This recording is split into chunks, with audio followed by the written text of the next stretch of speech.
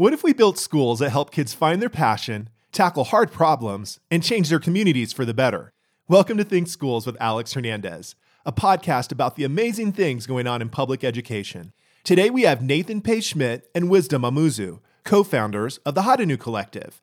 HadaNou Collective, or HNC, is a Colorado nonprofit that is serious about kids taking charge of their learning. Today their students are designing smart food pantries, working with the visually impaired in India, and using the power of the pen to bring positive social change. They are fresh off winning the 2017 Teach for America's Social Innovation Award, where one judge called their venture a big idea to create a radically different kind of school. I met Nathan 6 years ago at a design thinking workshop and have watched him and Wisdom bring this idea to life. Here is co-founder Wisdom Amouzou introducing the organization. HadaNou Collective, or HNC for short, is an education nonprofit, and we're trying to lead the way in something called authentic education. One of the best stories we have that illustrates this is Anahi. Anahi shows up at our first center, Hack School. She wants to design a smart cane for the blind. That's her issue that she wants to work on. So she has the help of an educator, she has the help of industry experts, and she actually builds a prototype. The prototype works, and she ends up at the White House twice. And she's nominated as one of Obama's 11 kid science advisors. Hack School is just one of our centers. There, the focus is STEM. We have a second center called Street Knowledge. The focus is literacy, social activism. Our third center is called Mundo, and now the focus is in the environment. Our fourth center is on arts and music, and the fifth center is on wellness. Most people wonder, what is a center? A center is basically students, educators, and industry experts all collaborating to solve a real-world problem. So this fall, we'll be running 5 centers across the Denver metro area, and we'll be impacting 120 students. So Nathan, it's almost trite to say, hey kid, go find your passion. But HadaNou's built around this. What does this look like in your centers?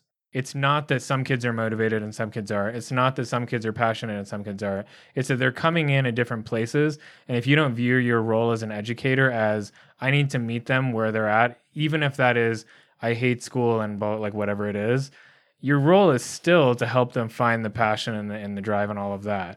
Alondra, she came in and she was there because she had nothing to do after school, which is when Hack School was at the time. And she was like, I don't really want to be here, but I'm coming voluntarily still. It's kind of this weird situation. And she was essentially like, I'm not really interested in anything. I don't really want to create something that I'm not interested in. And so with that, it took one, just talking a lot with her over the course of a couple of days, just straight up building a relationship. The second thing was her being able to see people around her who were passionate about what they were doing and seeing the excitement of them working on what they were working on. And then me being able to say like, well, you don't have to be passionate about anything, like giving her permission to not be excited or passionate. But what if we just look at a bunch of project ideas and you tell me which ones you think are not shitty? And so she went through and she was like, oh, these ones, they're not great, but they're kind of okay.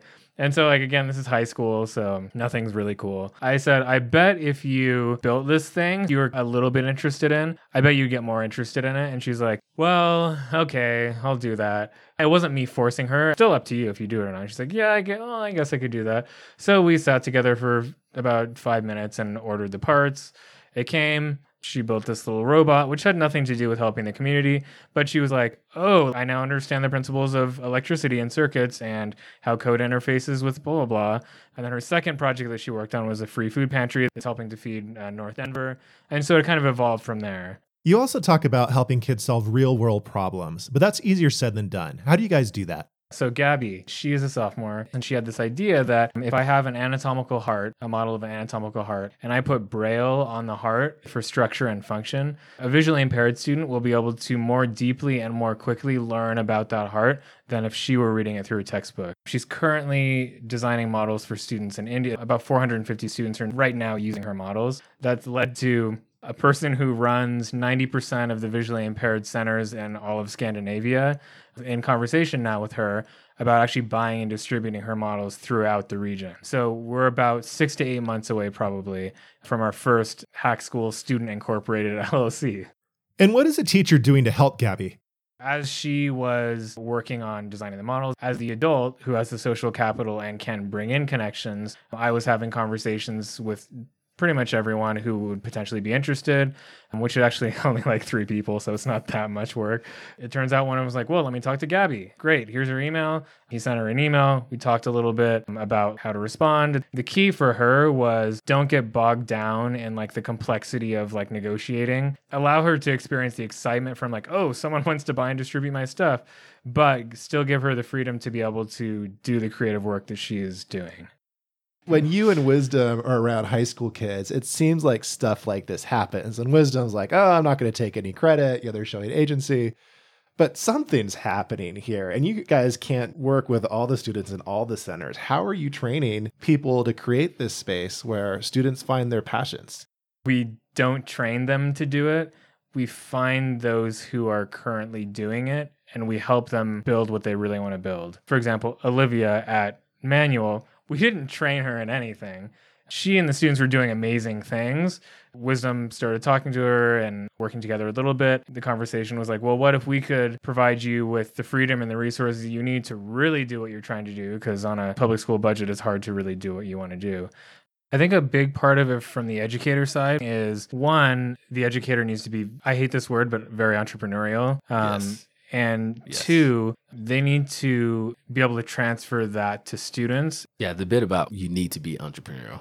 I thought about the last 2 conversations I've had in trying to, people who are interested in coming and join us. One person asked me, can you tell me what kind of support I would have? And I was very straight up with her because I can't afford not to be. I said, you're coming to a startup. We're actually looking for folks who are entrepreneurs, who have a vision and want to build something. That's who we have to attract. And now I'm thinking about, okay, what would that mean 5 years from now? We constantly need a culture where people are building things. We want to bring people onto the team who, by doing their own life's work, are furthering HNC's vision. So we don't want to convince them to like jump on the bandwagon and do all that. If you just continue doing what you're doing and you have more resources and freedom, your trajectory is pushing towards the vision that we have. That's who we want. And you've spent a lot of your career trying to activate students. I mean, I think you led a few marches out of school with your kids. Tell us about activating kids in high school. Is it high school or middle school? That was middle school. Man, let's go there. You want to go there? Let's go there. Okay. For me, one of my favorite moments. The second year I went into the classroom, I was teaching 12 minutes away from where I went to middle school myself. This mattered more than me keeping a job here. One day, students walked into class, and I was trying to teach them about transformative resistance. So resistance that is actually targeted towards a system and not just self-defeating or reactionary. So basically, the kids walked in, and I asked them to name 4 things that just made them extremely angry about their school. All middle school kids will share the same. Sure, we can all guess them. Uniforms was the number 1 thing. It's very unfair. But they also brought out real things like actually unfair discipline practices. As a teacher, I can tell you we aren't perfect all the time. Of course, that was happening. So I asked them, all right, what are you willing to do about it? And most of them said, I'm willing to walk out right now. And for some reason, students always go to walking out. And we applaud them, but we actually need to challenge them to take even much more transformative actions than just walking out of a building. Anyway, they chose walking out. So first period, I said, all right, if you get up and walk out, let me tell you what will happen. As an agent of the system, you're a teacher, you're a Black teacher who's from the community. I'm still an agent of the system. I'm going to first give you a demerit, and then most likely going to escalate to sending you out of class. And then I'm going to have to call an administrator. If you keep going, there's potential threats of suspension. If you keep going, we'll actually have to call the police because it's illegal for you to just walk out of here. And you might potentially get arrested. First period, about half the class stands up. As soon as I start mentioning the consequences, they all sit down. Nobody walks out. Second period, same thing. Half the class gets up, they sit down, 4 head to the door to make a joke, and then they go back to their seat. As the day goes, kids, they start carrying less. 6th period, half the classroom gets up, 4 get to the door, and then those 4 actually walk out of the classroom. And, I was trying to teach them this lesson, thought it was cool. That's when I actually freaked out because, I wasn't ready to lose my job then. So they get to the door, and I'll never forget this moment, and neither will they. And to me, this was 6 months before the actual walkout. They get to the door. And our assistant principal, late 20s, white woman, and there's about 2 Black female students and 2 Latino students. Here's all that she says. Scholars, can you please go back to your classroom? Without even any ounce of resistance, they all turn around and head straight back to the classroom. And for us, key was the reflection. A, they weren't actually ready to take any kind of transformative action. They think that change just happens when you get angry. They don't understand that you actually need to organize, right? B, they weren't fighting about something they truly cared about. They didn't truly care about the other uniforms. It sucked, but it wasn't like soul crushingly awful, right? They didn't have the resolve for it. And then third, they actually lacked the tools. What are the tools? What do you need so that next time you're actually prepared? And what does that look like? And I didn't even try 8th period because we know what happens 8th period. They're going to walk out. We're definitely going to have to call the cops. Uniforms are enough of a reason. Oh, yeah. But for me, what's key, though, is have I, as a teacher, and I hadn't at that time, have I actually equipped them to be able to organize themselves? Yeah, beyond me, the adult in the classroom. And then what does it look like to set up a space where the students are actually doing that work and developing those skills? Because that's what it's going to take, not adults holding their hands throughout their entire educational career. It was a good catch-22 of, okay, you failed, but actually I also failed as the adult in the classroom. Because up until that moment, I was just centering myself. I wasn't centering the kids. So it was transformative for both of us. You fast forward 6 months and you have one student along with her parent, because they learned that it helps to have parent power on our side. They organized a student-led walkout. And this was at a time when police brutality was really spiking. The Black Lives Matter movement was just starting up, and the youth side of things was just starting up. They wanted to organize something. And what was amazing is they had examples they could use, right? There was a point when they had to negotiate with the admin. Well, they had read examples of that. They read about the Chicano walkouts in California. There was a moment when they were asked to make a concession. They were asked to make a sit-in at the school instead of a walkout. Kids, of course, said, hell no, we're not going to do that. But when I was on the phone, I heard them negotiate, right? Once again, how do you actually learn to advocate for yourself? And for me, it was cool to point to concrete moments in the classroom that actually led to that. For me, it was the most beautiful moment of education. It was realized. It wasn't just a packet that turned in. What people didn't see, if you walked into our classroom, most of the time, you would just see students reading, speaking, listening, and writing. It was a literacy classroom, but it was grounded in reality. It was driven by students, and it did develop their agency. So when they walked out, it was a beautiful moment. When they took it a step further, because we have to keep critiquing them, keep pushing your transformative resistance, walking out doesn't get you anything. And they learned that. They were excited, but they were also like, now what? Yes, now what? Okay, let's bring in the district commander. Let's bring in a firefighter. Let's bring in the deputy city attorney of Denver. Speak truth to power then. Okay, let's do research. Let's interview police officers in our community. Let's interview a forensic social worker. And then let's actually host a student-led debate arguing both sides of what they chose was body cameras. That's scholarly work. I keep hearing you guys say two things. One is helping students find their power. And two, somehow you need this different kind of space. What are the spaces that you guys are trying to create in your center? So we're opening a center at Manual High School. There's sort of a moment that draws everyone together, right? So for those students at Manual, they got a chance to pitch for $10,000. And once they won that grant, what those students wanted to do was start a writing center. And I won't lie to you, I don't understand why they're so passionate about writing. And I like writing. I actually do like writing. But these kids, this is their mission. They want to use writing to empower students to become agents of social change. In most of their literacy classes, they felt so disconnected from the curriculum. And kids are talking like this. It sounds like an adult, but I can show you their proposal for the writing conference they presented at. So what did they start doing? Well, first, they use, traumatic events to draw the community together. And for our community, it was the election. And what these kids chose to do was organize an event that would allow students, adults, and community members to come together to write, as well as have a moment to heal. So they have a writing workshop, and I showed up. So it was the students inviting me to this, right? It wasn't me creating something. Folks had the opportunity to write poems, to write essays, to write duos together. And I saw community members there, right? I saw families there, and I saw students there. As the African in the room, let me share a quick proverb. A stick may smoke, but it will never burn. You need more than just one stick to actually create a fire. I really want to shout out one of the best teachers that we were lucky to work with, Olivia Jones. She has an uncanny ability to actually create a space where students take responsibility not just for their education, but for other students' education. And I'll never forget the moment when I was interviewing them at the end of the school year. And one of the students was talking about, we created something amazing here. And for me, it's sad how much it's taken to get others to believe in this. And I said, well, why? She said, have you seen our data? And they had just collected their peers' literacy data. And they had just seen how those students that they work with, how much extra they had grown on this standardized test. And for them, their work isn't grounded in that, but they know that they need the data to support their center. So now you're talking to a high school senior who's about to graduate. And what she shared was, next year, I can't wait to see what that data looks like. Students are really stepping up and taking power. They're taking ownership. And there's key points where you guys are pushing in. Gabby created this great idea for organs that had Braille on them. And you kind of inserted yourself, Nathan, to say, I'm going to find the 3 people in the world who care about this and tee them up so they can have a conversation. What are the most important things you do as an adult? Because it's so easy to disempower kids. What are the most important things you guys are doing that leads to more power for kids, not less? I think one really important thing is, as adults, we can see the path ahead. The students might not be able to see. And so we can see where the sticking points are going to be along their trajectory and be able to jump ahead and kind of release the tension on that sticking point so that by the time they get there, it's not solved for them, but they can at least have a shot at solving it themselves. On the flip side, we also put them in a situation to fail horrifically. Yeah. Because students say lots of lofty things that don't mean anything. The first time I read Agents of Social Change, I was like, oh, great. What are you actually going to do about it? The student, we try to get them out in the community as much as possible. So she's at the Capitol.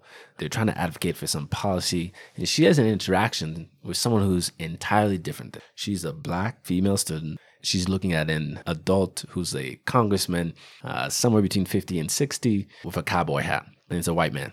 And she's processing those experiences. She was trying to speak truth to power. She processed all types of things that happened in that interaction. Straight up she did fail, right? She got incredibly scared for some reason, palpably scared. And for us, that was a key moment because we don't want to shelter her from that. We want to say, okay, that's actually reality. Welcome to reality. Now, what are you going to do about it? But real talk, how long are you going to let kids fail for? So I've got 10-year-old twin boys and they get stuck on something. And after about 10 minutes of it, it's excruciating for me. And then I think, I need to value failure. Then I steel myself and maybe I'll let it go a day. What's the longest you guys have ever let a kid fail? And was it productive? You don't actually want a culture of error. You want a culture of overcoming error or overcoming failure. And so it's not like fetishizing of failure. It's the fact that needs to happen so that you have something to work with to be able to get over that kind of a failure or that kind of an error. Then that's one of the sticking points where you jump in and say, let's process how it is that you avoid this in the future. Okay, try it again. All right, moving on. All right, I'm going to ask my question again. How long have you let a kid struggle in one of your centers with a really hard problem? Okay, 3 months. So Carlos is working on this GP. I hope he hears it. I'm going to send it to him. Carlos is working on this GPS backpack where he wanted to be able to text the backpack and have it tell him where it was at in case someone stole it or he lost it. Or actually it was for like safety in the wilderness. And so he spent a good 3 months on about 10 lines of code trying to figure out what the problem in the code was. That process where from one perspective, you could look at it as 3 months of failure and then just like failing over and over again. He was actually exhausting every possible situation in which you could potentially fail. And so there was like a massive amount of learning along this broad swath of content where he was actually learning lessons that you would teach to an entire class of 25 students through each of the time. Because he wasn't failing in the same way every time. It was like, let's try this. It didn't work because blah, blah, blah. I was thinking about the problem wrong. So let me try to think about it this way. That didn't work because I didn't take this into account, etc. So at the end of 3 months, was there joy? Was there relief? There exhaustion? What? Like elation, I would say. When we finally texted the backpack and it texted back its GPS coordinates. Carlos is very much like me in that he sounds unenthusiastic all of the time. The most that I have ever seen him just celebrate was at that moment when he was like, wow. Like that's celebration for him. That's fine. That's what it is for me too. But it was a pretty amazing moment for him. Our schools aren't structured to let kids wrestle with a problem for 3 months at a time, or not even necessarily to feel the elation of banging your head against the same problem over and over again. That's really, really hard, and feeling the joy of coming out on the other side of that. How did you get to the point where you thought this is the right thing for us to do at HadaNou? I definitely don't fault schools for that. And I also think That's part of why we're approaching it through centers, is that the schools can effectively underwrite the accountability for us so that we can figure these things out and then be able to tie data to it on a longer time frame than the schools can afford to do. So we can essentially, through our centers, do this kind of innovative work. And then because we highly value data and tracking, be able to show, by the way, these are the academic outcomes, and then give schools and school leaders the data they need to justify fully funding positions like this. On a daily basis, as you look at your centers, what data are teachers collecting, are students looking at that's helping to move the work forward? There's some really interesting stuff with a company called Scoutable. Everyone should check out if they haven't, around social emotional measurement that is not self-reporting or rubric-based, but it's actually digitizing human behavior and measuring it in a standardized way, which is an order of magnitude more valid than other approaches. And then there's the stuff that's, I think, often overlooked, the students' subjective thoughts around the work they're doing. At Hack School, one of the things that they do is there's like a board and they'll put an emoji for how they're feeling that day. Here's how confident I'm feeling. On the educator side, we'll kind of rank the students on here's how close they are to despair. So that helps us get a sense for who is it that's going to need a little bit more individualized attention today versus who do we not even necessarily need to talk to all day. And once they go below a certain threshold, okay, mission critical, work with these students on these particular things. And that kind of helps balance and make it not just a one-on-one thing, but be able to like do it with more students. So this is actually a lot of the work that's happening over the next 2 years, and that is being able to track the Common Core and National Science Standards through the work that's being done on the authentic project levels that the students are working at without depreciating that authenticity. Schools are complicated. There's a million other things to worry about. Why do you feel the need to start a school? You can kind of think of it as these huge blocks of birds, thousands of birds kind of all moving as one unit. It's all these little individual forces just moving as one. And so what we're effectively trying to do is pick the 3 birds in that flock that will, because of their movement, shift the entire rest of the flock. For us, that's like centers being able to empower schools who are kind of in a traditional setting to be able to start growing this kind of educating. Another one of those birds in the flock is actually creating schools that can do this kind of, the entire school can do this.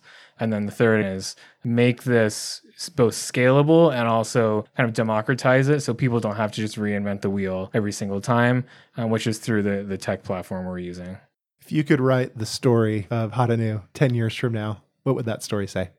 The manual student hosted an event for their book release. I saw one of my students that I taught in 7th grade. In 7th grade, I need to tell you, this kid on the 3rd to last week of school, in front of like my entire 4th period class, this kid actually broke Brother Amouzou down.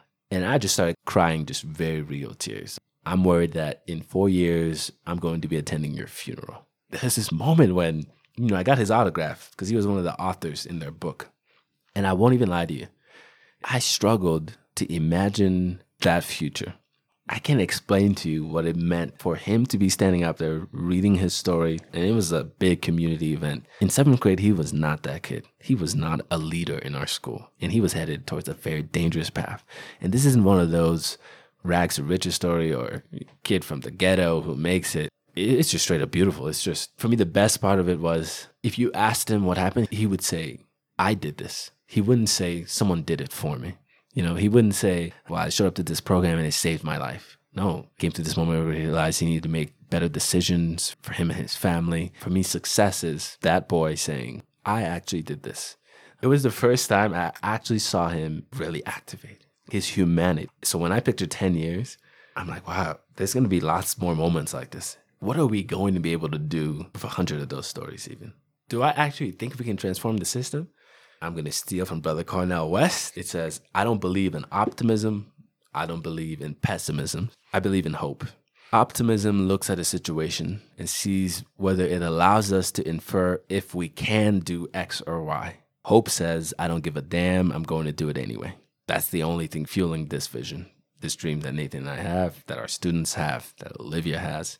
It's hope.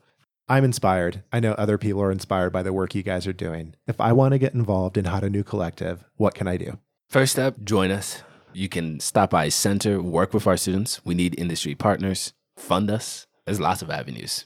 Email one of us. Nathan at hncollective.org and Wisdom at hncollective.org. Thanks to Nate and Wisdom for joining us today, and congrats on the big award. We're wishing you a ton of success for the new centers and the new school. Thanks for listening, and hasta luego, good people.